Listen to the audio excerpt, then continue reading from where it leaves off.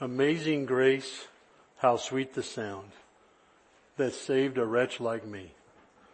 I once was lost, but now I'm found, was blind, but now I see. 'Twas grace that taught my heart to fear, and grace my fears relieved. How precious did that grace appear the hour I first believed. You know, those are amazing words. And they were written in 1779 by a man named John Newton, and probably one of the most famous songs in history. And it perfectly displays a foundational truth just in Christianity. It's just the amazing grace of God. And so this morning, if you don't know who I am, my name is Jeep Underwood, and we're going to be starting a message series on the grace of God. We're going to be looking at the grace of God and the huge impact that really can have on our lives if we really respond to it. So this morning I'd like to look a little bit at just John Newton's life, the man who wrote these words. Now the original title for this song was Faith's Review and Expectation. I'm really glad that got changed. you know, John Newton, he was a great songwriter, but titles weren't his strong suit. I can relate to that. But you know, when John Newton wrote this song, he was describing his own experience and his own experience with God's grace. And when he wrote the words, a wretch like me, that's exactly what he meant. He looked back on his life and he saw where he came from and he saw where he wound up. And those are two different things. You know, his story, I'll tell you just a few things about his story is, his dad was a sea captain, and so in his really early years, he didn't see his dad hardly at all because he was always off at sea. And so his mom was very important in his life, and she really trained him. When he was 4 years old, he could quote several verses. She had him really just looking at the Bible and taking in the scriptures. But then the tragedy really struck him when he was 6 years old and his mom died. He lost his mom, and he kind of floundered around for a while. And when he was about 11 years old, his dad took him on his first sea voyage. So he kind of went with his dad, began to get in dad's business. And over the next 6 years, he just went on several voyages. But one thing that was going on with John is he began to just get really resentful about a lot of things. And he began to just have a lot of bad attitudes, and he just kind of acted out.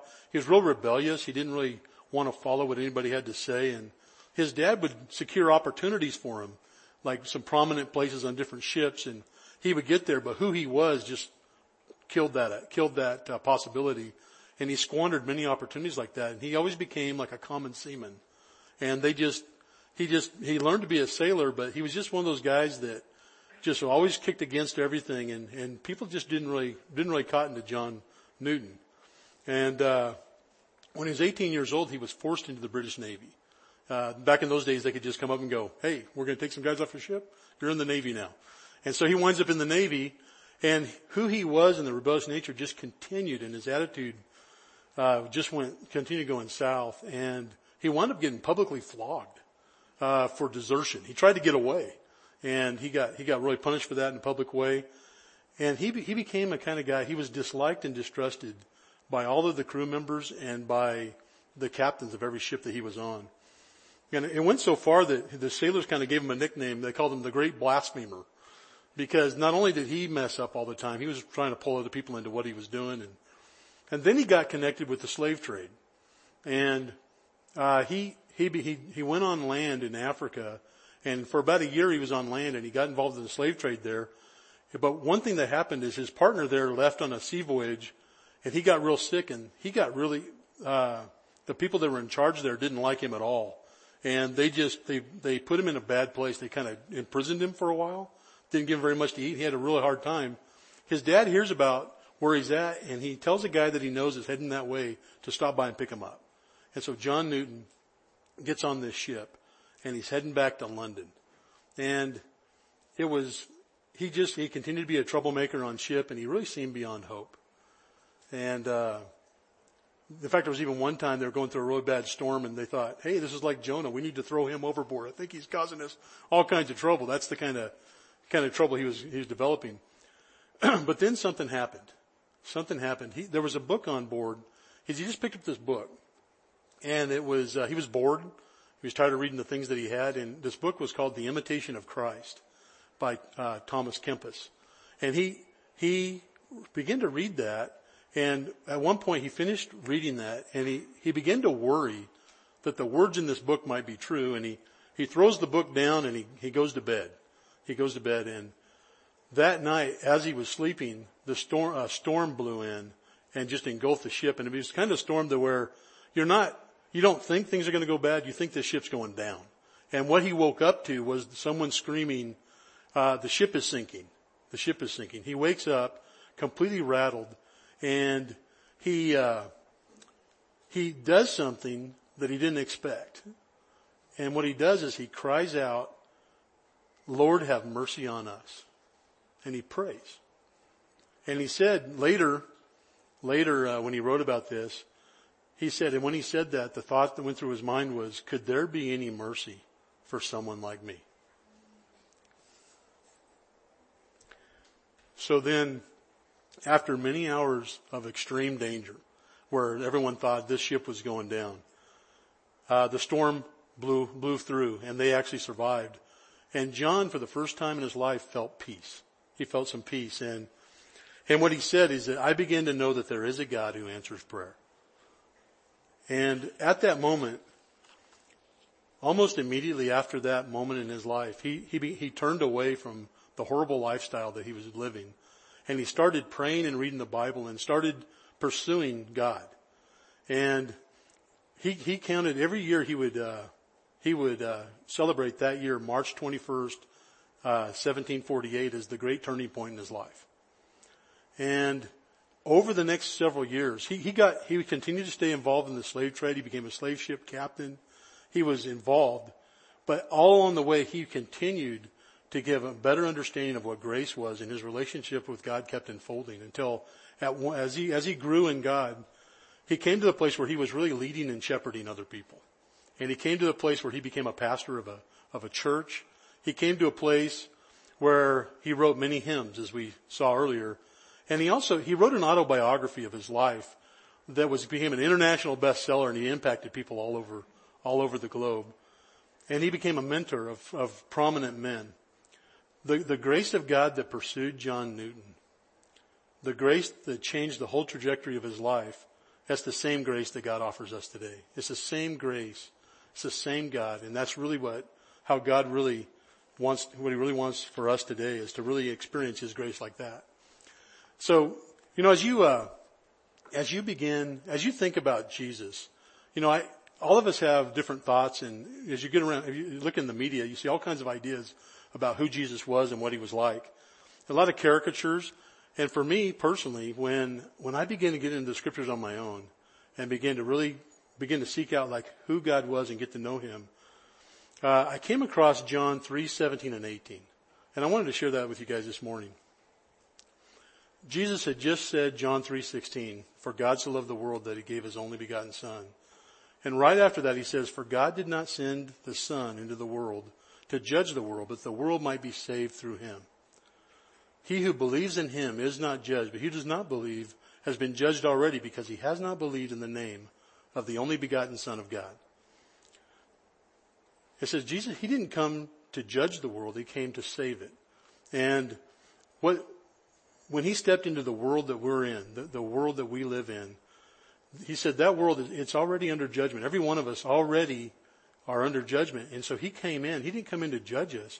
He came in to really save us. And that's really what his purpose was here. And when I read this picture came in my mind because I'm kind of a Western guy. I like watching Westerns. This picture came in my mind of like a train going through the mountains or going through the plains. And as you zoom ahead, you see this trestle and it's out. And this train is going right towards the canyon. And no one knows it on the train, but they're really headed nowhere. And it's going to be, the train's going to wreck. And you see someone on a wagon come alongside the train. And he's trying to get people to get off the train. He's trying to save them. And I think that's a pretty good picture of what Jesus was trying to do when as he came to our world, was he's trying to help us really experience the grace of God and really be saved from just where we're headed, just like John Newton. So, but I think, we're afraid one thing we're afraid of is that if God knew the truth about me, then he wouldn't want anything to do with me. If God really knew the truth about me, then he would really condemn me. And I think that's a fear that we have. So John walked, he spent a lot of time walking around with Jesus. And when he tried to describe Jesus' identity, he said this in John chapter 1. He just said, the Word became flesh and made his dwelling among us. We have seen his glory, the glory of the one and only Son who came from the Father, full of grace and truth. It says that Jesus is full of grace and truth. He's not balanced between them. It's not a little bit less grace, a little bit less truth. He really is full of grace and truth. But the question is, like, how do you connect to the grace that Jesus has? How do you connect to his grace? Now when we know that we're guilty, grace is the thing that we crave most. When we know that we've messed up, we really desire grace. When we mess up, we really want someone to give us what we know we really don't deserve. That's something we really want to do. In fact, what grace is, it's really just favor with someone that's undeserved and unearned. That's really what grace is. It's undeserved and it's unearned favor. And but the thing is you can't really receive grace for what it really is until you're convinced that you don't deserve it. You really can't receive grace until you get to the point where you know that you don't deserve it. And that's the point that John Newton was at. John Newton was at that point where he was at that point when God's grace really invaded his life. And the trajectory of his life completely changed. In fact, that's why he wrote, "'Twas grace that taught my heart to fear, and grace my fears relieved." See, God's grace brings us to the point where we know we don't deserve it. And that can be a scary place to be. But as we reach out to him and accept that grace, then he extends that grace to us and he floods us with it. And we get to step right into it. And so it's his grace that pulls us to the point where we know we don't deserve it, but it's actually his grace that he freely gives us as soon as we respond to him. And so that's a huge thing. And Jesus was full of that kind of grace. That's the way he related to people. That's part of who he is. But I think in our minds when we hear that, I don't know about you guys, sometimes when I read the scriptures, I kind of like, sometimes I can kind of go, yeah, but what about this? Or I even think, sometimes I'll think, but what if God knew what I've really done? I think sometimes we can struggle with, yeah, I hear that, but if God knew what I really have done, then I just don't think that we'd be okay. And that's one thing John said, that Jesus was full of grace and truth. Jesus knows the truth. He knows the truth about everything. He knows the truth about us. He knows the truth about you. He knows the truth about me. He knows exactly everything about us. And John, the one who wrote the book of John, he experienced this with Jesus. He walked around with him and he saw the way Jesus related to people. In fact, as you go through the gospel accounts, in fact, I would encourage you to read through the gospel accounts and just look for the way Jesus is treating people. What you'll see over and over again is that he holds to the truth, but he extends grace. He holds to the truth and he extends grace to people. That's just who he is. In fact, one day Jesus was teaching a group of people in the temple, and the Pharisees brought this woman in front of him, and they made her stand in shame before the whole group. And they said, this woman was caught in adultery. And the law says she should be executed and she should be stoned to death. What do you say? Now you talk about a loaded question. He's standing here at the temple and they bring this up, and I can imagine that she was absolutely terrified because she knew she was guilty. She was probably absolutely terrified as to what's going to happen next. And so what happens next confused everyone because Jesus, a lot of you probably know this story, some of you may not, but Jesus, in the face of that loaded question, he gets down on the ground and he starts writing and just kind of looks like he's not really going to answer the question. And I'm sure people are kind of shifting their weight, kind of, well, what's he doing? And then he stands up and he says, I got an idea. Let's let the one who doesn't have any sin at all throw the first stone. What do you guys think of that? All right. He goes back down. He starts writing on the ground. And he acts like he's not paying attention. He's just kind of writing on the ground. We don't know what he wrote. It'd be really cool to know what he was writing. I personally would love to know. Maybe I'll have to ask someday. But he's writing on the ground. And as he's doing that, it says the older men started leaving. And then the younger men. I think the older men just had a much bigger picture of just how unworthy they were to pick up a rock. And then they're probably pulling the younger guys going, come on. And they walk out. And then there's this point in time when there's no one left except Jesus and the lady. And then Jesus stands back up. In fact, in John 8:10, John says what happens next. It says, Jesus straightened up and asked her, woman, where are they? Has no one condemned you? And she said, no one, sir. He said, neither do I condemn you. Jesus declared, go now and leave your life of sin. He said, she knew she was guilty. Jesus knew she was guilty. And yet, he doesn't turn away from the truth. He says, you know what, the way you've been living is causing you a lot of problems. He says, you need to leave your life of sin. He tells her the truth, but then he says, I don't condemn you. I don't condemn you. And what he does is it opens up a brand new world for her. A brand new world for her opens up. And her whole life, her trajectory of her life begins to be different. That's the way Jesus is, and that's the way he is towards us. But there's a part of us, we start asking these questions, but how can Jesus forgive people who've really done wrong? How can he forgive us when we've really done things wrong and there's a price to pay? Well, Paul really kind of disentangles this and really paints a picture of what Jesus really did when he went to the cross. And I want to take a look at that here right now. Paul said this in Colossians. He says, when you were dead in your transgressions and the uncircumcision of your flesh, he made you alive together with him, having forgiven us of all our transgressions, having canceled out the certificate of debt consisting of decrees against us, which was hostile to us, and he has taken it out of the way, having nailed it to the cross. What he's saying is, for the people who've responded to God's grace like John Newton did, that there's a new life that they have. They've been forgiven of their sins. They've been made alive. They've been made alive from the dead life that they were in. And then it says that they canceled out, when Jesus was on the cross, it said they canceled out the certificate of debt consisting of decrees against us. And so, in those days when someone was crucified, they would take the charge that was against them and they would nail it to the cross. So as you're walking along, you see someone who's crucified and it says, thief. And you go, okay, don't steal. That's a really good idea. And so you see really what the consequences are. Well, what he says what Jesus did is he took everything that we've ever done wrong, everything that we're going to do wrong, and he took it was written down as a legal document and it was nailed to the cross. And he paid the price for that. It was a legal transaction that happened.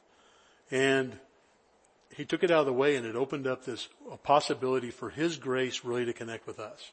It's a problem that had to be solved and Jesus died to do that. And now we we can freely experience God's grace because of what Jesus did on the cross. That kind of grace, this kind of grace that gives you what you don't deserve, it can run counter to the way that we've been raised to think of fairness. We kind of all have this sense of fairness, and it can feel kind of counter to that. Jesus told a story once that I think really captures our natural way of thinking and how his grace is very different than that. And I'd like to kind of walk through. I'm going to walk through this story this morning. It's in Matthew chapter 20. Some of you may know this story and you kind of know where this is going. And but I just encourage everyone just to stay with this story and really listen to what Jesus said. Jesus, he's explaining how things work in the kingdom of God.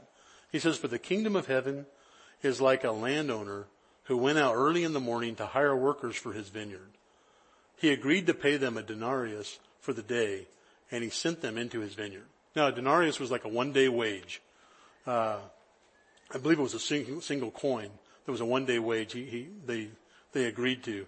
And then he says about 9 o'clock in the morning, he went out and saw others standing in the marketplace doing nothing. And go ahead in the next verse. He told them, you also go and work in my vineyard, and I'll pay you whatever's right. And so they went. And he went out again about noon and about 3 p.m, and he did the same thing. So he keeps, kind of the picture that comes to my mind is kind of a contractor who has to keep going to Home Depot to pick up things. And there's day laborers out there that need work. And so every time he goes, he's like, hey, you know what, guys, come on, come back and go to work with me. So he just keeps going to the marketplace, bringing guys and putting them to work in his vineyard. Now, and each time he's telling them, I'm going to pay you whatever's right. And so as they go along, they all start working. Then the landowner goes out again. Nobody expects him to leave this last time. He goes out again about 5 o'clock in the afternoon. Now their work day was from like 6 a.m. to 6 p.m. So, in Matthew 20, 6 and 7, it says about 5 p.m, he went out and found still others standing around. And he asked them, why have you been standing here all day doing nothing? And he said, because no one has hired us, they answered. And then he said to them, you also go and work in my vineyard. You come with me, I'll put you to work. And I'll pay you what I think is right. And so, they bring him out. Now, it comes to the time where it's time to pay. It's at the end of the day, as he gets, and when he's telling this story, he's getting to the place, he goes, okay, it's time for payment to happen. And I'm sure the people that were listening to Jesus tell this story, they're going, well, how's he going to do this? Is he going to line up the 12-hour people and the 9-hour people and the 6-hour people? And how much is a 12th of a denarius anyway? And he was just trying to figure this out. And so Jesus continues the story and he says, the landowner says, pay them. And he says, we're going to start with the guys who just worked 1 hour. And so that's, in Matthew 20 verse 9, it says the workers who were hired about 5 p.m. came and they each received a denarius. So when those who came were hired first, they were expecting to receive more. So there was kind of this excitement that kind of ran through like, whoa, if they got a denarius, we might get a lot of bank. This is, kind of like, I wonder what we're going to get. And then he says, but each of them also received a denarius. And they grab it and they go, and something just didn't seem quite fair to them. And it felt like it was unfair, and they began to grumble. They began to grumble about what was really going on. And then in Matthew 20:12, Jesus continues, and this is what they told him. The workers, they tell the landowner, these who were hired last worked only 1 hour, but you have made them equal to us who have borne the burden of the work in the heat of the day. And they're just saying this is patently not fair. And so then the landowner says this is in verse 13. He says, but he answered one of them, I am not being unfair to you, friend. Didn't you agree to work for a denarius? Take your pay and go. I want to give the one who was hired last the same as I gave you. I want to give this to them. It's a gift. It's a gift that I'm giving them. And so I just want to give that to them. In fact, if you go on to the next verse is the last thing the landowner says in the story. He says, don't I have the right to do what I want with my own money? Or are you envious because I'm generous? And so he's basically, what he's asking is, are you resentful because I'm generous? Because, we agreed. And actually, I just wanted to give them the same. I just wanted to give that to them. They didn't deserve it. It's just a gift that I want to give them. Now, I don't know about you. As I've come across that story in my reading, there's something in me that I'm like, oh, that doesn't sound right. And I really think, a lot of Jesus' stories, Jesus had this ability to tell a story with a lesson that evoked the emotions that help you understand the lesson. And I think Jesus was trying to get across this point is that he's really inviting you and me to really see the world differently and to really understand how things really work in the kingdom of God. In the kingdom of heaven is a place where the undeserving get exactly what they don't deserve. And it's also a place where you extend to other people what they don't deserve because your Father has extended to you what you don't deserve. It's a place where people are continually being gracious and giving what people don't deserve. And it creates a real loving environment. And that's what the kingdom of heaven looks like. But this feels unfair because of the way we were raised to measure fair. But grace is not fair. It's better than fair. Grace is beyond fair because everyone is invited. Everyone is invited to be at the table with Jesus. The people who showed up at 9, noon, at 5. Whenever you show up, you're invited. You're invited to really experience God's grace. So this morning, maybe you're here and you've been kind of checking out Christianity. And you've been looking into it some, you've been thinking about it, and you've come to realize that there's something real going on. And maybe you've come to a place where you really see the truth that you need Jesus and His grace. Maybe you've come to that place. I'd really encourage you that today, sometime today, that you would really respond to this offer of grace that God has, that you could get some time and just pray to Him, like John Newton did, and just ask Him to invade your life with His grace. It might be, some words that you could say, and these are not magic words. These are just, really what it's about, it's your heart. It's about the heart that John Newton had when he came to the place where he realized, I don't deserve this, but I need what I don't deserve. And you could pray something like this to God. You could say, Father, I know I don't measure up. I need what I don't deserve. I need to be forgiven and restored to you. And I believe that when Jesus died and He rose from the dead, that accomplished both.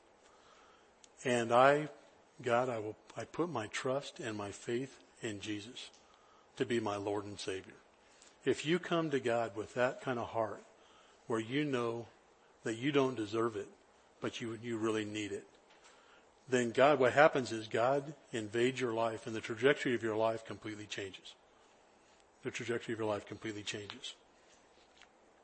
So as we come close to closing today, I want to go back to John Newton. Now John Newton, as we said, he came to the place where he knew that he didn't deserve grace and he asked for it. And over time, he experienced a growing relationship with God, and he experienced grace on an ongoing basis, and it completely changed his life. Over time, what happened, as I said before, he became a pastor of a church. He began to have a real desire to really help other people just come to know Jesus and really walk with Him. He wrote the song Amazing Grace and many other hymns.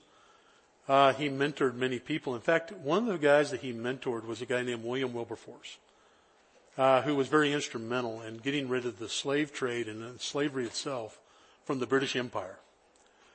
And because of his involvement with William Wilberforce and being his mentor, John Newton became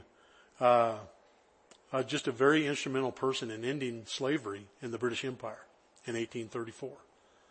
And his influence, like I said, through his autobiography, through all of his writings, he had many, many writings, and the impact of all the lives that he touched, he had this huge impact in the lives of other people, and so he still has that impact with us today when we sing his songs.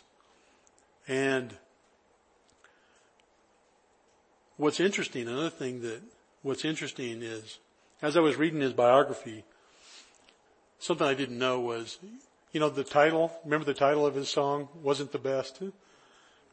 The tune to his song actually isn't the one that we sing now either. I don't know if it's good or not. I don't know what the tune was. But the tune that we sing, it comes from the slaves of the American South. The slaves of the American South connected to his song, and they put their own music to it. And so the song that we sing today is actually the music that we sing, the music that stirs our hearts, was something that was put together from folks that were in slavery. The man who enslaved other people became the man who freed other people.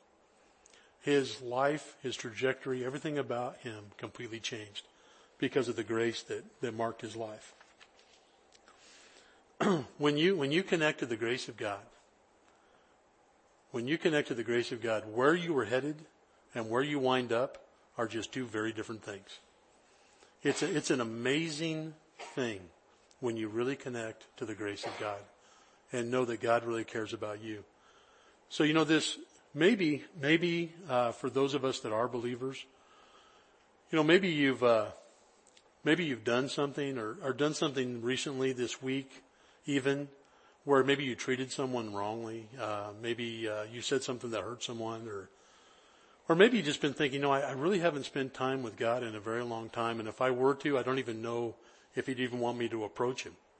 Whatever it might be, I would just encourage each one of us today to just go to his throne of grace. In fact, remember that grace at its heart, grace is just an invitation. Grace is an invitation to come experience God. And what it is, I heard a guy speak several years ago, and his title of his talk was An Invitation for Two. And really, what's going on right now is that Jesus is at the table. And on the other side of the table, there's a chair, and he's kicked that chair out. And he really wants you to come join him. And if you will go and just connect with him, sit in that chair and tell him, confess to him, God, I did this and I should not have done it. What you're going to find there is not condemnation. What you're going to find there is the grace of God. And he's going to say, well, let's just keep going. And you're going to find a smiling Jesus who loves you and cares for you. And you find a place where your real life can really begin. And so I just encourage each one of us to just pursue the grace of God and know that it's not something we earn. It's something that he freely gives. And so I'd encourage each one of you to do that this week. So I'd like to ask the band to go ahead and come back up. And if you haven't finished filling out your connection card, now's a great time to do it. And I'm going to pray for us as we continue with the service. Father God, I know I stand before you as someone who needs your grace on a daily basis. And God, I just pray that each one of us would connect more and more to your grace, and that God, you would change the direct trajectory of our lives as we walk with you, and we really grow in you. In Jesus' name, amen.